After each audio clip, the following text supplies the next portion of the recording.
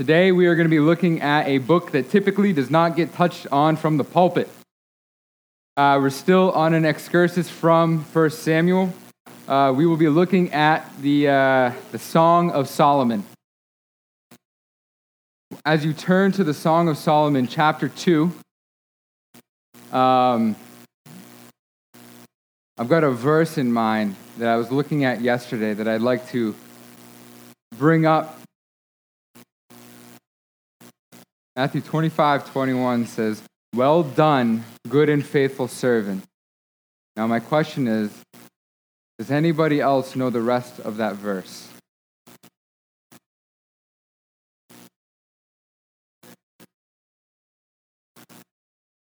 And what else?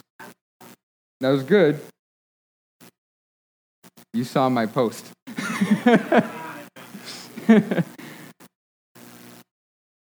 That's huge.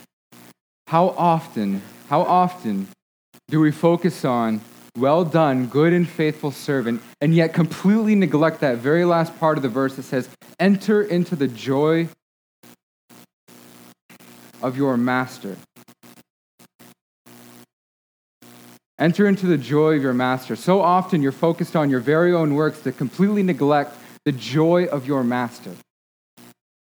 The one who is completely pursued after you, and yet you're still thinking about what you can do. Very interesting. That was a crazy testimony about God's grace throughout the entirety of her life. Even in the midst of suffering, she is still saying, I'm clinging on to you. That was, seriously, thank you. That was an amazing testimony about God's grace in grasping onto a person's life. Focusing on the joy within the moments of suffering. So yes, well done, good and faithful servant. However, do not ever forget that last part. Enter into the joy of your master. Enter into the joy of your master. I say that by way of introduction because looking at the Song of Solomon, it's a book full of poeticism, crazy, intimate emotion in words that might be awkward. Words that are saying, I'm going to just draw you in to me. I'm going to draw you into my joy in spite of you and your works. I'm going to draw you in by my very grace. These are the words that we're looking at. But the interesting part is, it's called the Song of Solomon by title. The very first verse actually gives the actual title. It says the Song of Songs, which is Solomon's. So, first off, we're recognizing this is the Song of Songs. So in the Song of Songs, this is meaning like, you've got, for this week, you're really liking the song Find You by Freedom Church, or the next week you're really liking Amanda Cook, Never See the End. So you've got these different songs in your mind, but they're, passing and fleeting. But this is Solomon, who was the son of David, who was a master at the harp, right? So he knows what it's like to hear a good tune and to have a good song, right? So Solomon himself is saying, this, listen, hear me out. This is the Song of Songs. Nothing is going to trump this. However, we also must recognize the very nature of this book is about covenantal, singular romanticism that ends in intimate love in marriage. Why I bring that up is because who is calling it the Song of Songs? Solomon. Why is that important? When I'm mentioning intimate, singular love. Was Solomon himself very singular in his love? No. He had 700 wives, 300 concubines, and here we're going to see him talk about a singular oneness love with a person.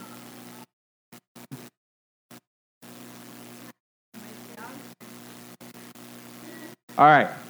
So why I'm bringing that up is because I look out across this room and there is not a singular person in here that does not have some form or another of either sexual immorality or pain and hurt done upon them in their history, or a sexual immorality that they themselves have committed.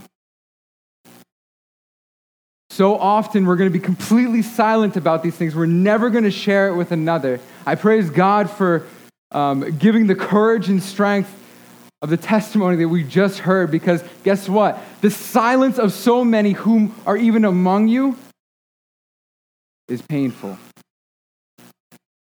Why I say that is because here you have Solomon, who has all this sexual immorality, yet this is essentially, many commentators would say this is a book that is actually a book of repentance and healing for him. A book that is leading him to say, I was wrong. I was completely wrong. This is what is beautiful. This is exactly what God created to be good. And this is an echo of Eden. You see, throughout the book, we're going to see a crazy amount of talk of garden, from wilderness to garden, vineyards, this beautiful fruitfulness. But it's all through the context of repentance and healing. So I say that by way of saying you've experienced sexual immorality that is done upon you. You have been hurt. You have been broken. You've had things in your heart that are taken away from you, and you yourself at times have taken things away from other people. Committing sexual immorality, whatever it might be. So there's healing, there's repentance, there's forgiveness. So you're going to hear certain things. And now I'm also going to mention, so you're going to hear, there's many people that are single among us. You're going to hear this crazy intimate nature between a man and a woman in this book. Number one, this book is actually, it's referencing the beauty of the nature of a man and a woman coming together, but it's also picturing Christ in his church.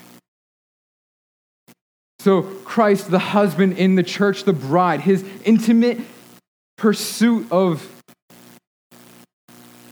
the church. And yet I would also make mention that in the midst of singleness, you're also glorifying God.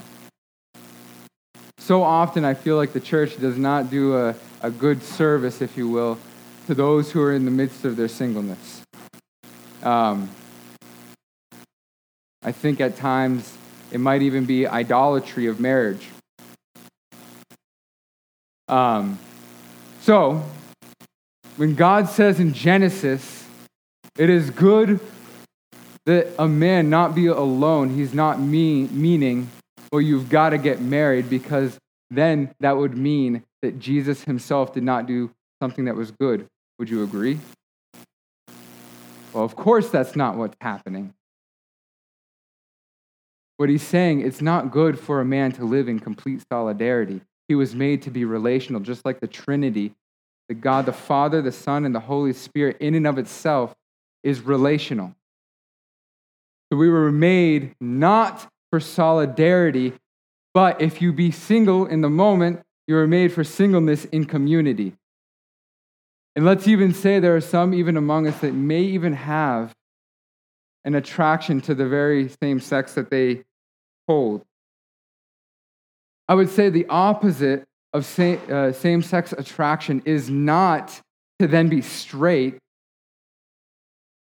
You don't just try to force yourself into learning how to be straight, because this book is also full of crazy, passionate desires. So it's moving your passions and your desires to be lined up with the beauty that God has designed in marriage. So if you have those things, then it's learning the singleness and community, and to be able to control with beauty your attractions and desires.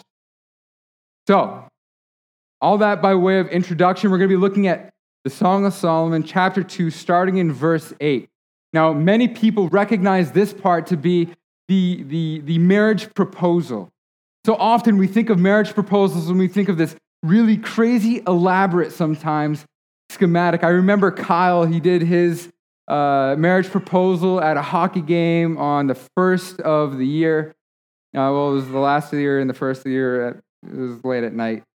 But at a hockey game, nonetheless, video camera, pizza boxes, wedding ring, all these different things.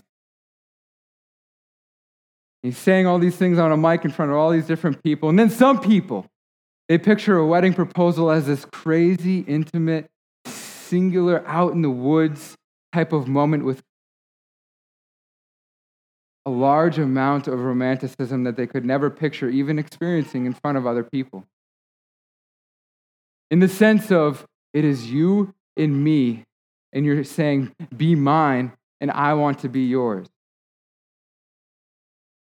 But then we come to this book, and we're about to hear, after all these different parts just leading up to it, of beauty talk back and forth, your kisses are they're like wine, they're intoxicating, and I want more. They just make me just want to completely fall on my knees. I just want more of your kisses. And then her saying, do not gaze at me because I am dark. Because the sun has looked upon me. My mother's sons were angry with me. They made me keeper of the vineyards, but my own vineyard I have not kept. Then you've got these insecurities going on. So you have crazy desires in the midst of insecurities, and then being able to answer those insecurities by the man himself saying in chapter 1, verse 9, I compare you, my love, to a mare among Pharaoh's chariots. You see, Pharaoh's chariots are going to be all stallions, and a mare amongst the stallions who are working will be utterly delightful. And he's saying, I'm comparing you to that type of beauty. You say you've been working to the point of ugliness. I say there's not one who will be able to keep themselves controlled around you. You are that beautiful, my love, in my eyes. So he's answering exactly to the part where she's saying, I feel so insecure. Don't even look at me. And then we get to this point in the book in chapter 2, starting in verse 8, and she is saying, the voice of my beloved, behold, he comes, leaping over the mountains, bounding over the hills. My beloved is like a gazelle or a young stag.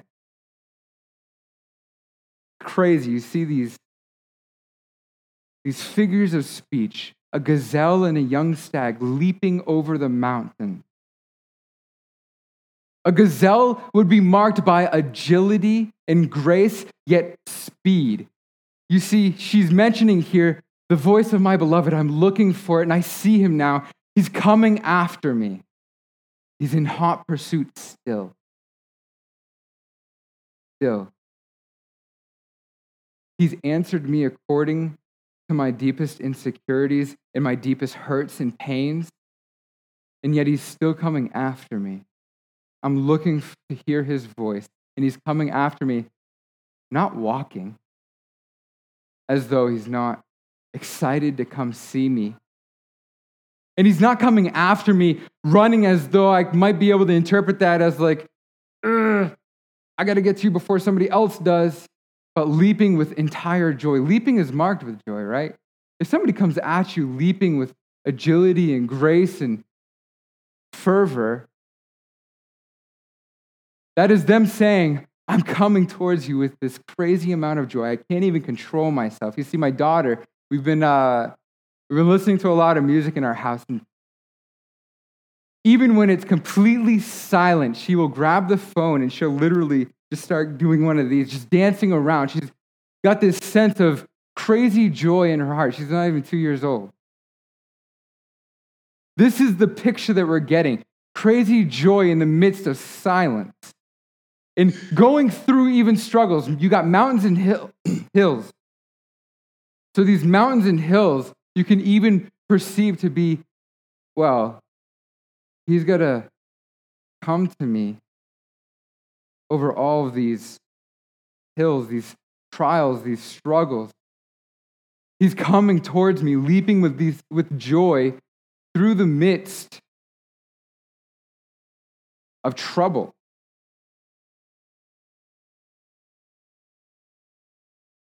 So you see him coming, and then it says, behold, there he stands behind our wall, gazing through the windows, plural, gazing through the windows, looking through the lattice, which is also plural, so lattice. So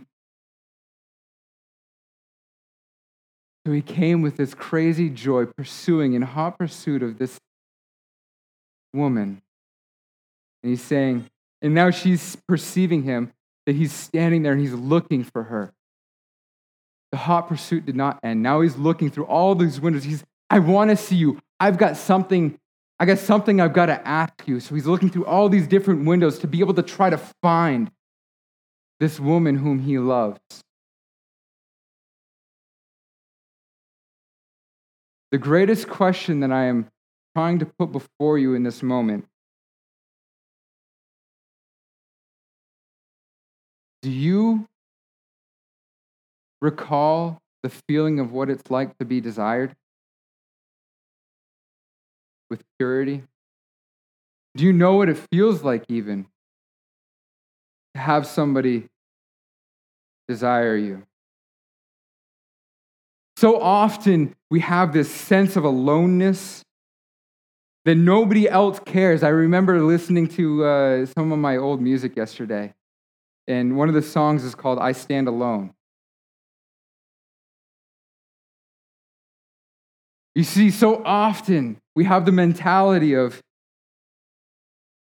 well, nobody could ever possibly love me. Nobody could ever possibly love me.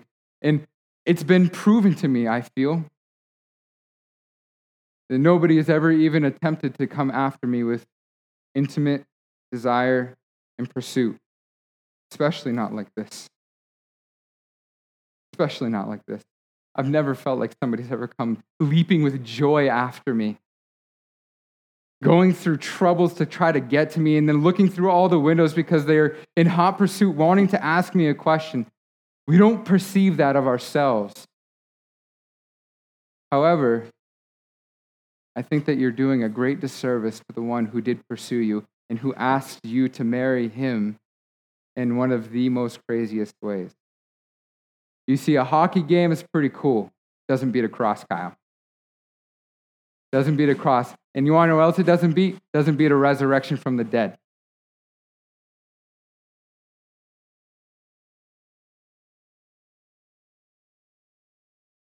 So what is it like? Ask yourself as we go through this text, what is it like to be desired and pursued after with complete intimacy and romanticism, yet with purity? Not as though somebody is just wanting to take from me again and again because maybe my body looks good, but they actually want to give to me. That is the question. Have you been desired with complete purity and pursued after? So, he's looking through the windows and the lattice. This is what she is seeing. And then you get to verse 10. My beloved speaks and says to me. So you recall in the very first part of this text, in verse 8, she's looking out for the voice, and now you start hearing this voice come. My beloved speaks and says to me, arise, my love, my beautiful one, and come away. This is the marriage proposal. And this isn't the only spot that he says it. He also says it down at verse 13. Arise, my love, my beautiful one, and come away. He's saying, look, leave the protection of the home of your father and your mother. Leave your father and your mother and come away with me. Cleave yourself to me, my love, my beautiful one.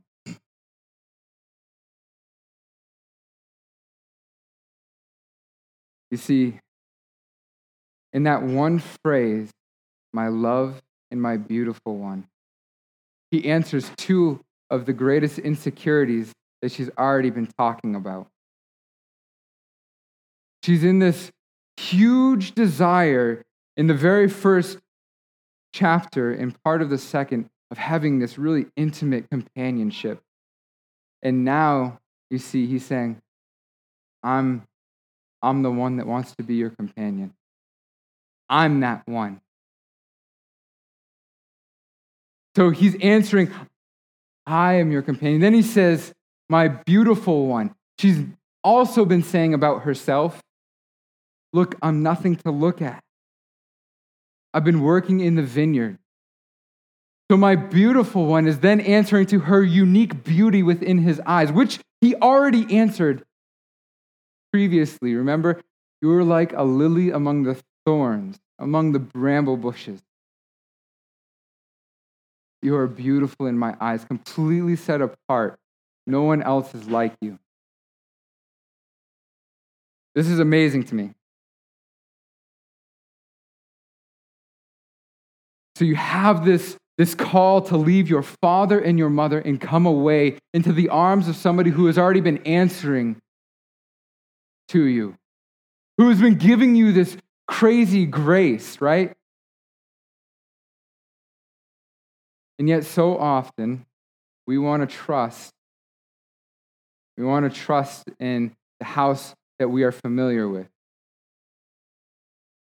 You see, we went down to Planned Parenthood today, and this is actually the exact same text that I preached down there.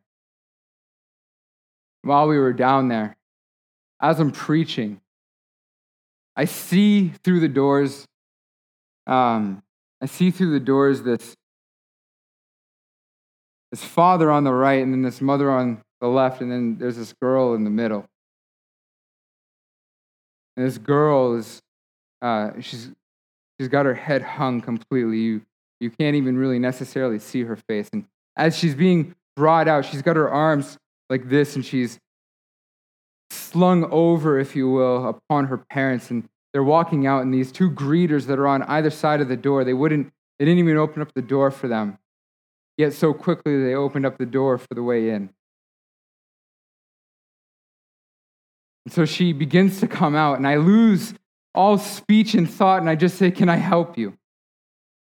The very person whom she's supposed to find protection in, the very arms of whom she's supposed to find protection, are the very arms in whom have brought her to this point of where she looks completely dead.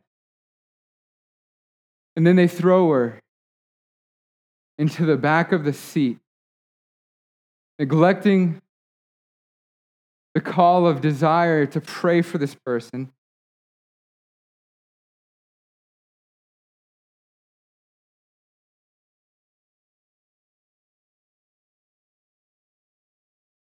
So quickly you want to be able to trust in the arms of what you're somewhat familiar with, and yet you do not even recognize that the arms of the one who has been giving you the grace all along are the arms that are the only one that can actually be trusted.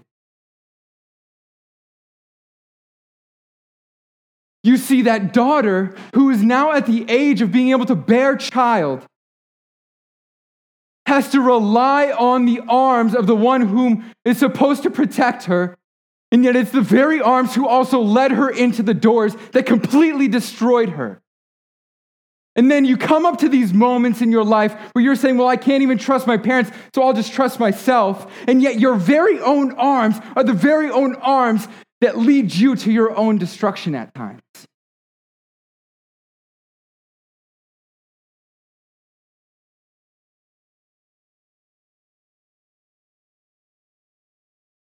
From the cross of Christ and from the resurrection from the grave, Jesus says, come to me.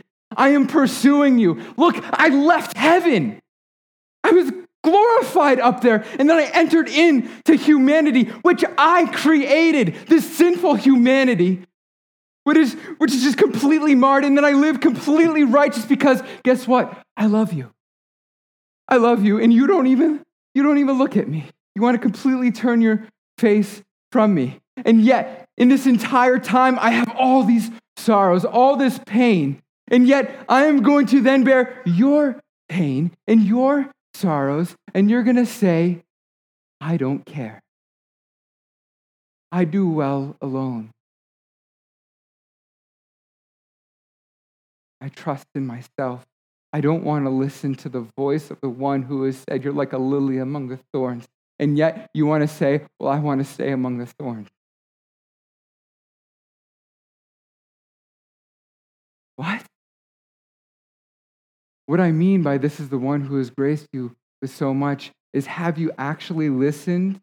Have you actually recognized through the 20, 30, 40, 50, 60 years of your life and recognized and seen that yes, there are some days where you have gone without food. However, God still sustained you.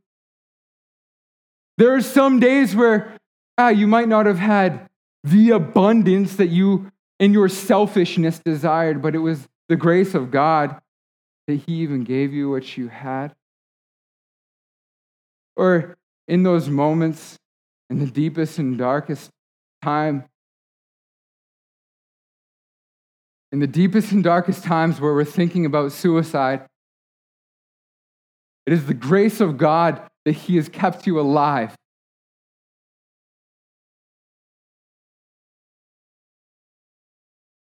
To bring you to the point to be able to hear, my love, my beautiful one, come away with me.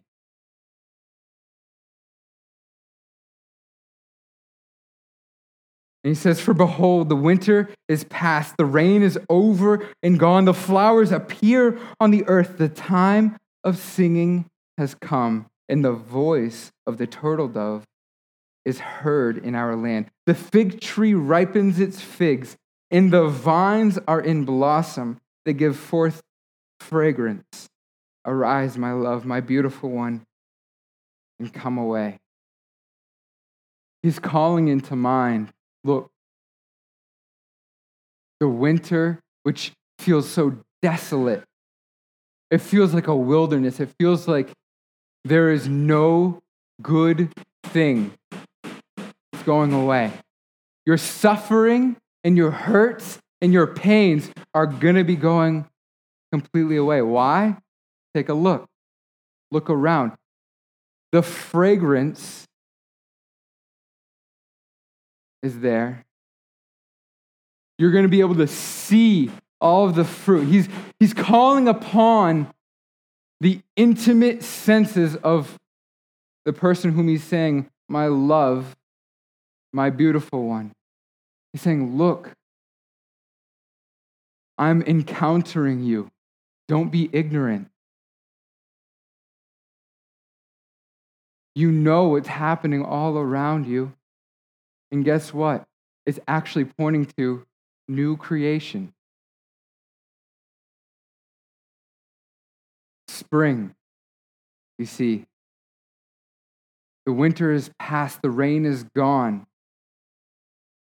Things are in blossom. It's beautiful. It smells amazing. It also feeds into, I am actually seeing that there's fruit. He's caring for me.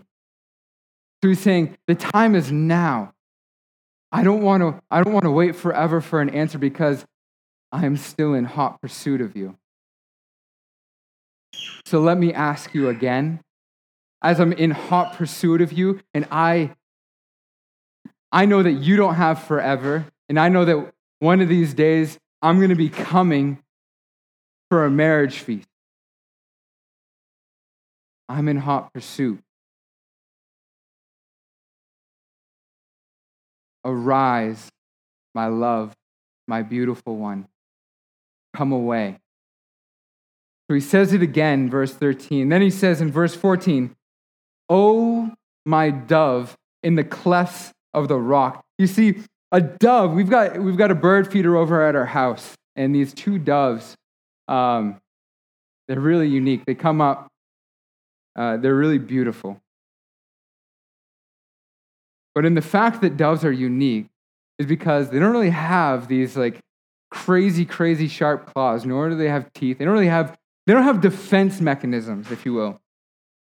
So they're seen as like these really beautiful creatures that are seemingly helpless and hopeless to be able to fend off other than their fleeing mechanism. And they're also marked by being timid, if you will, hence the fleeing. So if something comes up that they feel threatened by, they're going to run away from them. So if they feel vulnerable as romance, and probably even right now as you're listening to a sermon through Song of Solomon, as these doves feel vulnerable, they'll flee. So he's saying, my dove, in the clefts of the rock, so stop hiding yourself in the crannies of the cliff.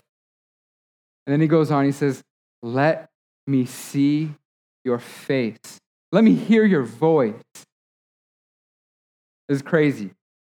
That word face there is really important. This is the only time that face is ever that Hebrew word is ever translated as face. All the other times it's either translated as appearance or form.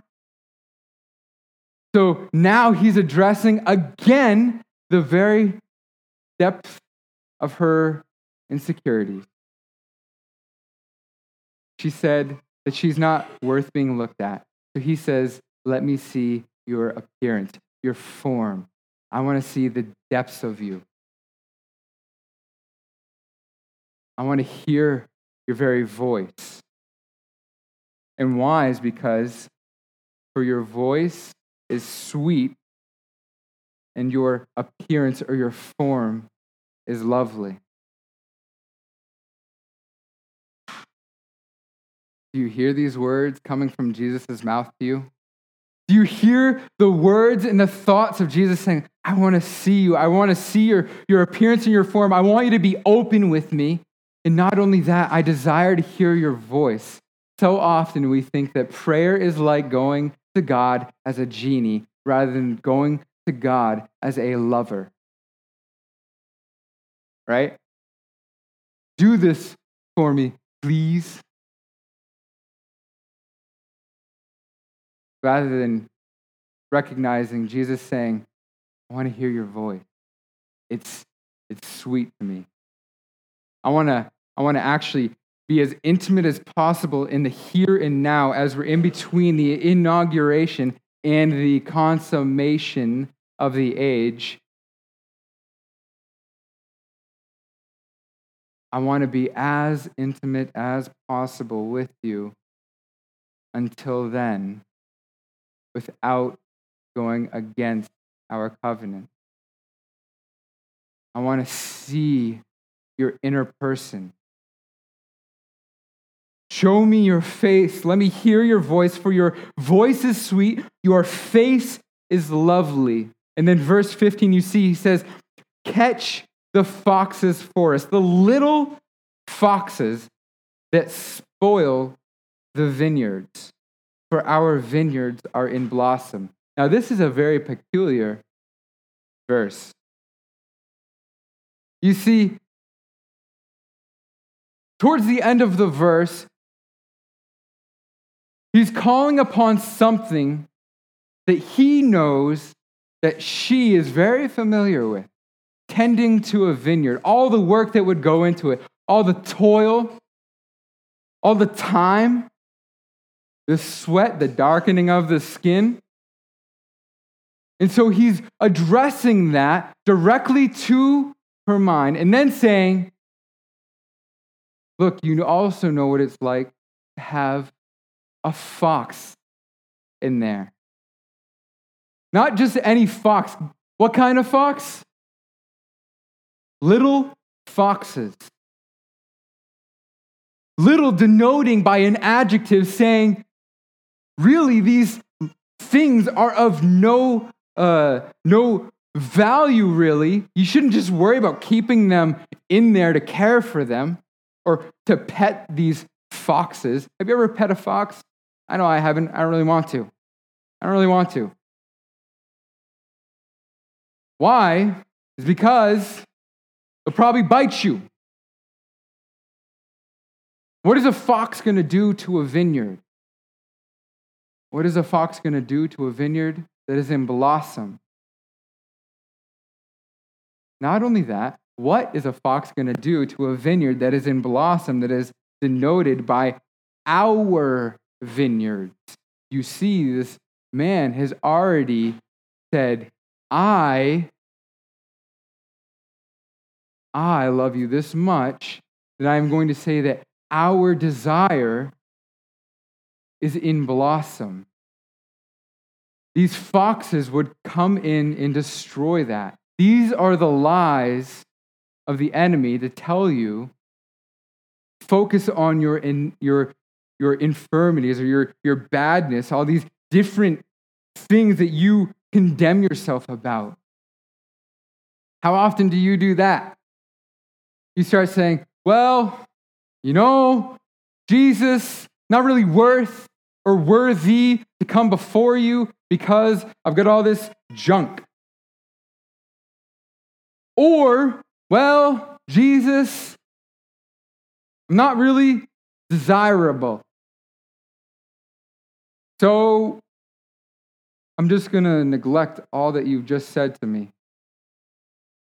How often do you receive some sort of commendation or like, hey, you do this really well? Or, look, ladies, from your spouse saying, hey, you're greatly beautiful in my eyes. Or in Zephaniah 3:17, where Jesus is actually saying about you that he's rejoicing and singing over you, praises over you. And yet you're going to say, well, foxes, not worth it. I'm going to let them eat this vineyard that is yet in blossom because I want to ignore your words. I want to ignore your words. I'm going to listen about my suffering and how I've been abused, and I'm going to let that destroy me. You see, earlier, lies were told, right? You're going to be like your father, an alcoholic. You're worth nothing.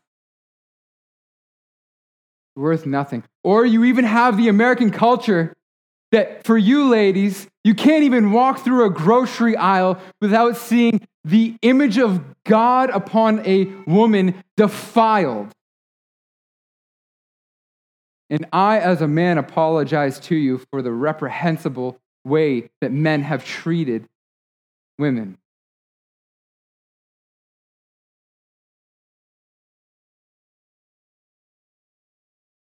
And then you let that fox come in as you're going through just the grocery aisle, just to cash out, and you say, well, I'm not worth it. I'm not worth it. And yet you're not looking forward to the fact that, wait, I'm not defined by that. My worth is in what God has said about me, in Him calling me His beloved, and His beautiful one. Now, why you let the foxes, let me take a stab here. Why you let these foxes settle in and make a bunch of nests, fox nests around your vineyard to destroy your vineyard so that way you want to dwell among these thorns? Is because you feel that you are not to be desired by anybody ever. Am I right?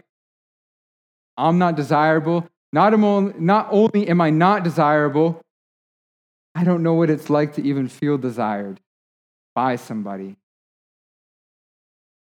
I don't know what it feels like to be pursued. So this, Him coming at me saying, beloved, my beautiful one, hurry up, give me an answer, come away, leave your parents. I want to protect you. I want to care for you. I want to shower you with the overflow of my love because I cannot contain it. My desire is for you and you only. And you say, I am not to be desired, though. And He says, get those foxes out. You see, this is what Paul meant in Philippians 3, where he says, I count all things as rubbish, as dung, as crap, compared to the surpassing knowledge of knowing Christ, my Lord. Because even the good things could be foxes, right? You'll say, well, I'll define myself by what I look like, even if I look good, because then I might be a little bit desirable. But guess what? It's rubbish compared to knowing Christ, who is saying to you, my beloved, my beautiful one, who is saying that out of his own grace. Look, this is crazy. She had a desire. She says, your kisses would be like wine, I really want you, but I'm not desirable. And then he says, no, I got my eye on you.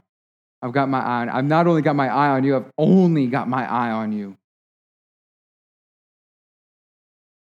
And he continues on. He says, not only do I only have my eye on you, I want to make my covenant with you. This means that I don't want anybody else but you. So not only are you desirable, you alone to me are desirable. Why? Is because of my love for you, which is just my love for you. You see, in Deuteronomy, Yahweh said of the people of Israel, I love you just because I love you, not because you're some great people. I just love you because I love you. What he's saying to you, I just love you because I love you. And you want to know how he said it? He said it in the greatest, most magnificent way upon the cross. It was completely accurate when he said, look, pretty rare for even somebody to give up their life for a friend, let alone an enemy. But so often we want to say, well, I wasn't an enemy of God. Well, yes, you were. Yes, you were. You want to listen to these foxes real quick. Guess what that makes you? Not part of the covenant if you want to listen to foxes. But he's saying, get rid of these foxes. Listen to my words. Listen to the truth that I'm telling you. I rejoice over you. But guess what? I'm going to wash you clean. I'm going to dress you up as my bride. I'm going to care for you. And guess what? I'm going to embrace you. A lot of times we don't like thinking about our relationship with Jesus in that intimate type of detail. But guess what? It is. Why it's called the consummation is very important. When Jesus returns, we're actually going to be very intimate with Jesus. I don't know what that's going to look like, but I know that it's got this imagery and intimacy that is euphoria and ecstasy comparable to the oneness covenant of a man and a woman in marriage that is experienced on a body level, a soul level, and a spirit level. Your mind, your emotions, and your physical nature all being brought together at one point with Jesus at the end of the age. And he's saying, get rid of these foxes so that way we can experience this. So then all this begs the question, well, what's she going to say? You're always waiting. Okay, so this is the marriage proposal. And everybody's like waiting at the basketball game. You see a couple of them, they throw the high five to the face. They say no. So you're like, oh, is it going to happen? Is she going to say yes? And so we get the answer. My beloved is mine, and I am his. My beloved is mine, and I am his. It's very intimate possession, if you will, right? You got 1 Corinthians 7 where he's talking about, look, your body is not your own. Be selfless with it. So Jesus, you think this through, in the depths of his love, gave up all so that way he could garner you as a bride, the church. It says, for the joy that was set before him, he endured the suffering of the cross, despising the shame, putting the shame away. For the joy that was set before him, he endured the suffering of the cross. Think that through. What's that joy there? What's that joy? Right. Eternity with his bride. Think it through. When he enters into humanity, lives that perfect righteous life, and then goes upon the cross, buried for 3 days, resurrects from the dead, spends 40 days, and he says, look, I'm going to give you my spirit. So that way, from this time when I asked you to marry me to the consummation of the age, that way you can sense my presence. That way we can be as close and as intimate as possible. Until then,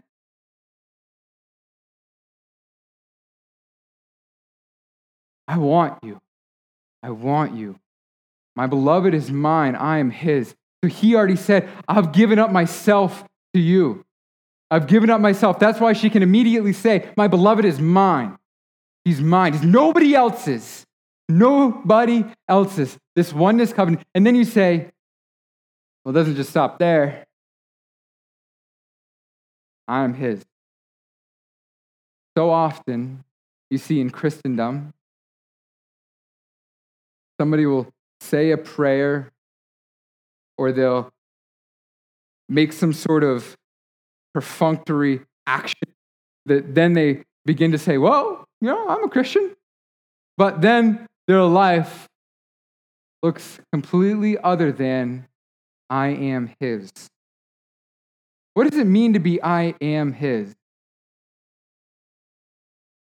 I am his is not saying, well, let's follow 613 laws. That's not what it's saying.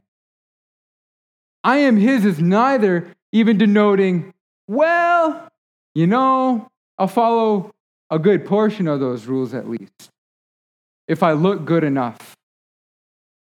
I am his is stating, I love you too. I am devoted to you. And by faith, not by law, I'm going to run after you, Jesus. Do you automatically think that way, or do you begin to say, well, he'll love me more if I do these things, and also he'll love me more if I don't do these things? Guess what? That's a fox. He said, I love you because I love you. And you already stated, my beloved is mine, which then means if he's yours, if he's already given himself over to oneness with you, then that means your devotion to him is also singular. Saying, well, I'm not going to love another. I can't love another. Nobody else has ever desired me like this. You see, your drugs, addictions, have never showed a pursuit of desire like you just heard.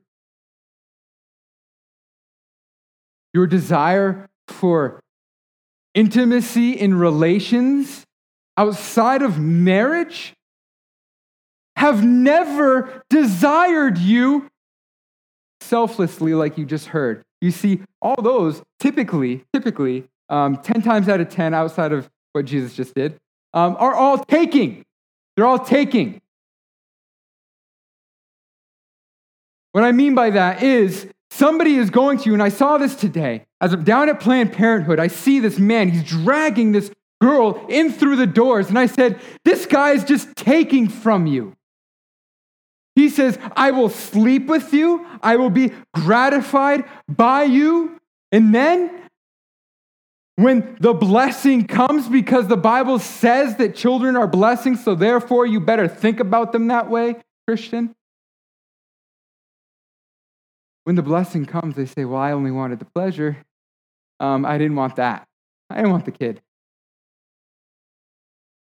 And yet so quickly, they won't communicate that to, oh, he's just taking. Or you want to be the one who's taking. What? You want to try to compete with the Lord of glory? The one who has eyes of flaming fire? If you want to take from an image bearer of God the very love that he says that is only due to him, you want to take that from him? Well, guess what will come to you? He will rip the goodness and the image of God off from you so quick in the resurrection of the righteous and the unrighteous, and he will damn you to hell if you continue to take. And he will be just and glorified in doing so.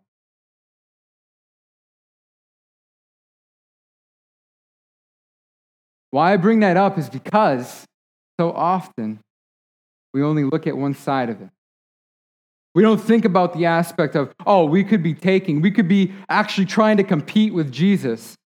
Well, guess what? There's no competition. He's already got victory from the resurrection from the dead.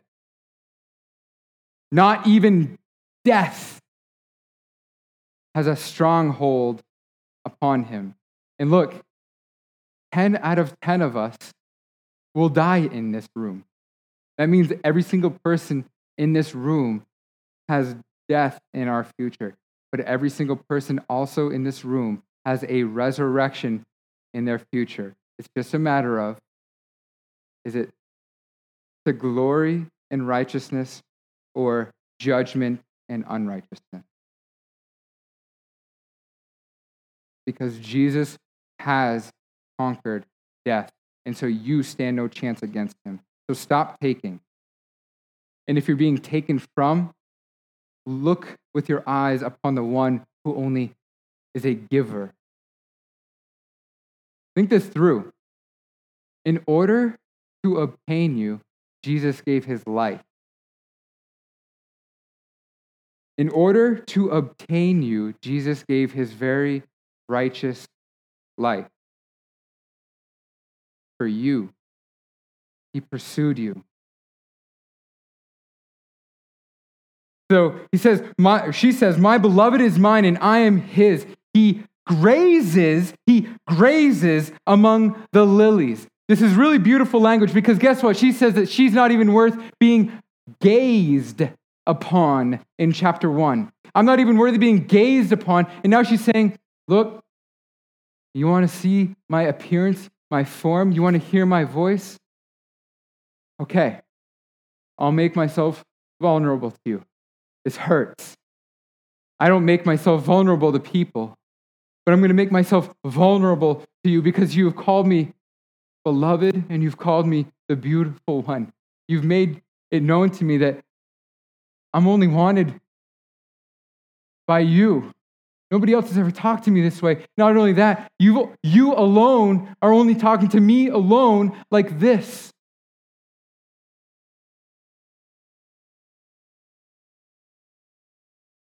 So she's saying here, he grazes among the lilies. Because he's already marketed out in his mind. You're like a lily among the thorns. You're like a lily among the thorns. And she's saying, be intimate with me. Come as close as you can to me. Know my very inner being. Later on, you'll even see in the book of Song of Solomon that lilies are very intimate body parts. But mind you, this is still only the marriage proposal. So she's saying, well, guess what? Not only am I making myself vulnerable to you, my desire, yes, is for you too. My desire is for you. My beloved is mine, and I am his. Until the day breathes and the shadows flee, turn, my beloved, be like a gazelle, that agility, that running towards me, that pursuit, that desire after me that I feel like nobody else has ever given me, that desire, run after me continually until that day when you and I get to be in the marriage bed together. And a young stag on cleft mountains.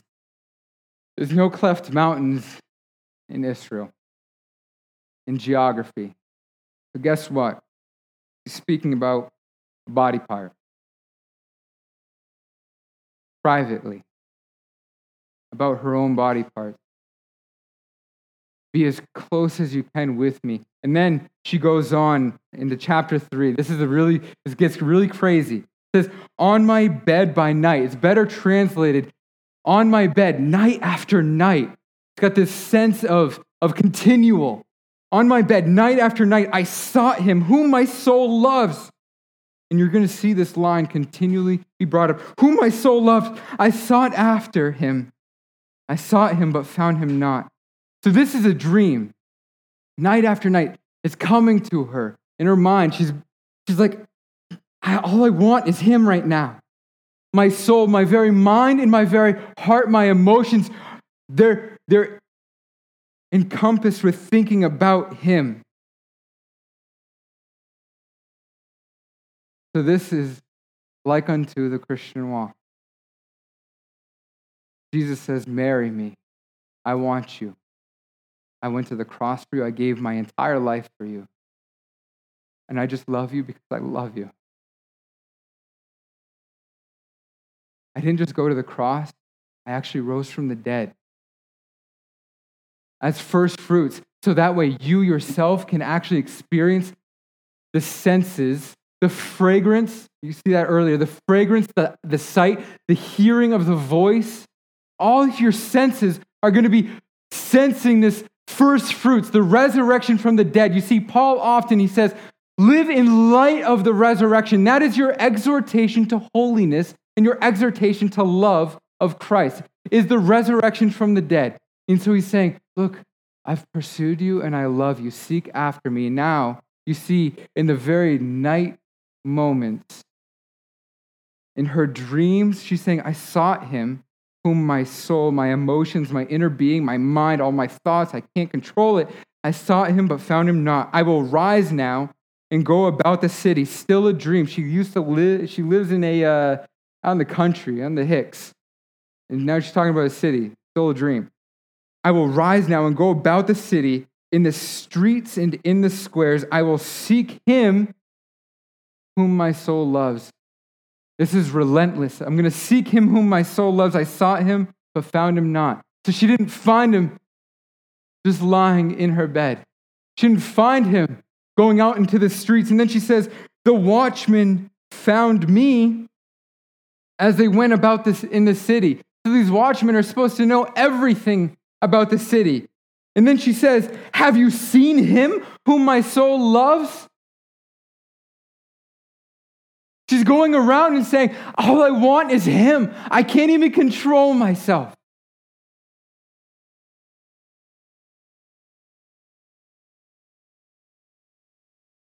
But she doesn't say, have you seen Solomon? She's describing him by the very depths and inner workings of her heart and mind. Have you seen this one who went to the cross for me? Look, he bled and completely died for me, and then he was tormented by the wrath of God. All the while, he didn't deserve an ounce of it because he lived a completely righteous life. And while he lived this righteous life, he gave me all these pictures of like healings and raising people from the dead and then even weeping. I don't even know what it's like to understand that God weeps over those who completely reject him. You see, he wept over Jerusalem. You don't understand, and I say this with authority, you don't understand that God himself weeps Yes, Jesus is God. Yes, Jesus wept. He weeps.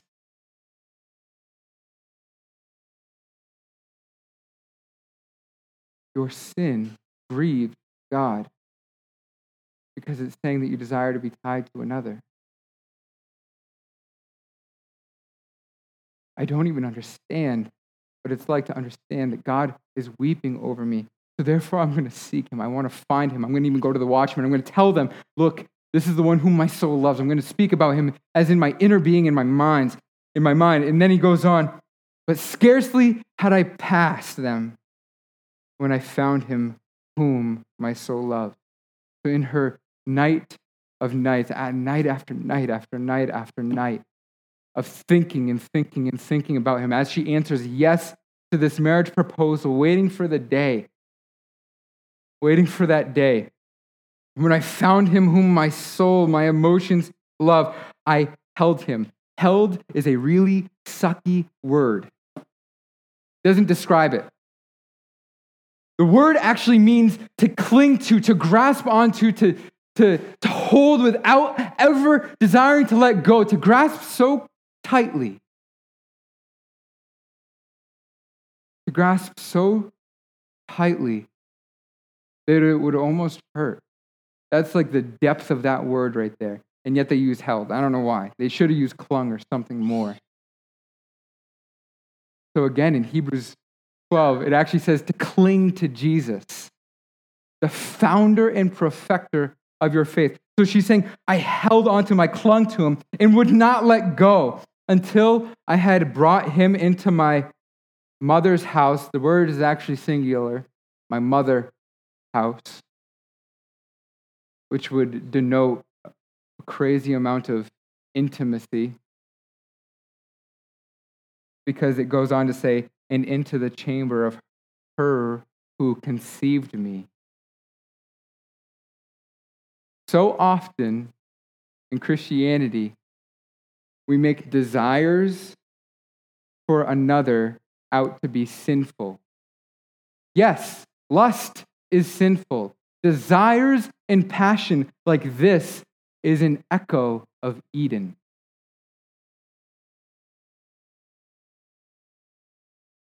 It's an echo of Eden. In a hot pursuit, waiting for that day of being so intimate in one that you can barely control yourself, so much so that you will say in the very next line, I adjure you, O daughters of Jerusalem, by the gazelles or the does of the field, that you not stir up or awaken love until it pleases, or until it's right, until it's in that covenant. This is where the Christian life is. In this crazy hot pursuit now after the one who was in a crazy and is in a crazy hot pursuit of you, who gave up his entire life running after you. Why? Because of the overflowing of his grace and love and mercy. No other way would have been able to even comprehend an ounce, let alone 2 ounces, of his grace and his love, to give up his own very life, his own righteous life, to be entering into his own humanity, then to conquer and have victory and overcome the very thing of death, which is a curse. And then to say, not only that, I'm going to adorn you in jewels. I'm going to adorn you in white, in clothing. And I am going to give you my righteousness. And I am going to make you a co-heir with me for eternity. Enter into the joy of your master. Why? Guess what? Your master desires. Your creator actually desires you. Are you desirable? Yeah. You're made in the image of God. Therefore, God desires you. And how did he show his desire for you?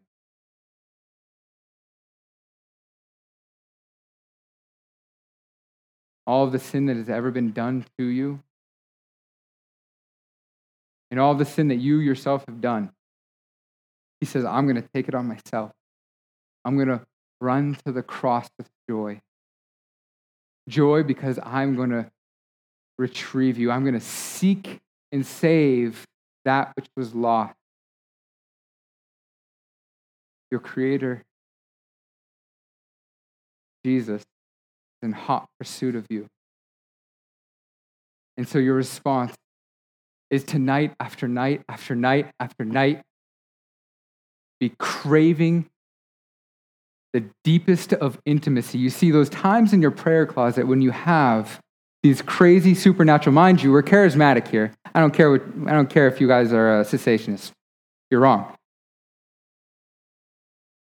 Those times of crazy intimacy in the prayer closet when you are closest and nearest to God, when he says, I love you, hear my voice, I want to be with you. Or when he gives you a word in your mind, or even just a scripture, a simple scripture like Zephaniah 3:17, or somebody texts you and says, how is your joy? Guess what? Those times of nearness, this is the beauty. Those times of nearness are a glimpse of the euphoria and ecstasy that is to be had upon that day of consummation at the end of the age. It's only more beautiful in the walk with Christ. He desired you. Your response, my beloved is mine, and I am his. All right, let's pray. God, we thank you for your pursuit of us. God, we thank you for your love for us. God, the cross, the resurrection from the dead, God, the fact that you are ruling and reigning upon your throne and you're calling people to yourself, God, through your love. Through your love, saying, I heal of your sin. God, you're saying to us that you heal the sin committed against us. God, let us not be ignorant. Let us not be thinking that we're not desired by you. God, all these different foxes that are tearing up a vineyard, God, help us throw those off to the side, that we not listen to them, but God, that we would listen to your truth, that God, we would listen to your words. And God, that we would settle and rest in and desire you, that we would be crying out to the entire world, where is the one whom my soul loves? In Jesus' name, amen. Thank you for listening to this resource from Cell 53, proclaiming the kingdom of God for the sake of the city. For more resources, visit cell53.com.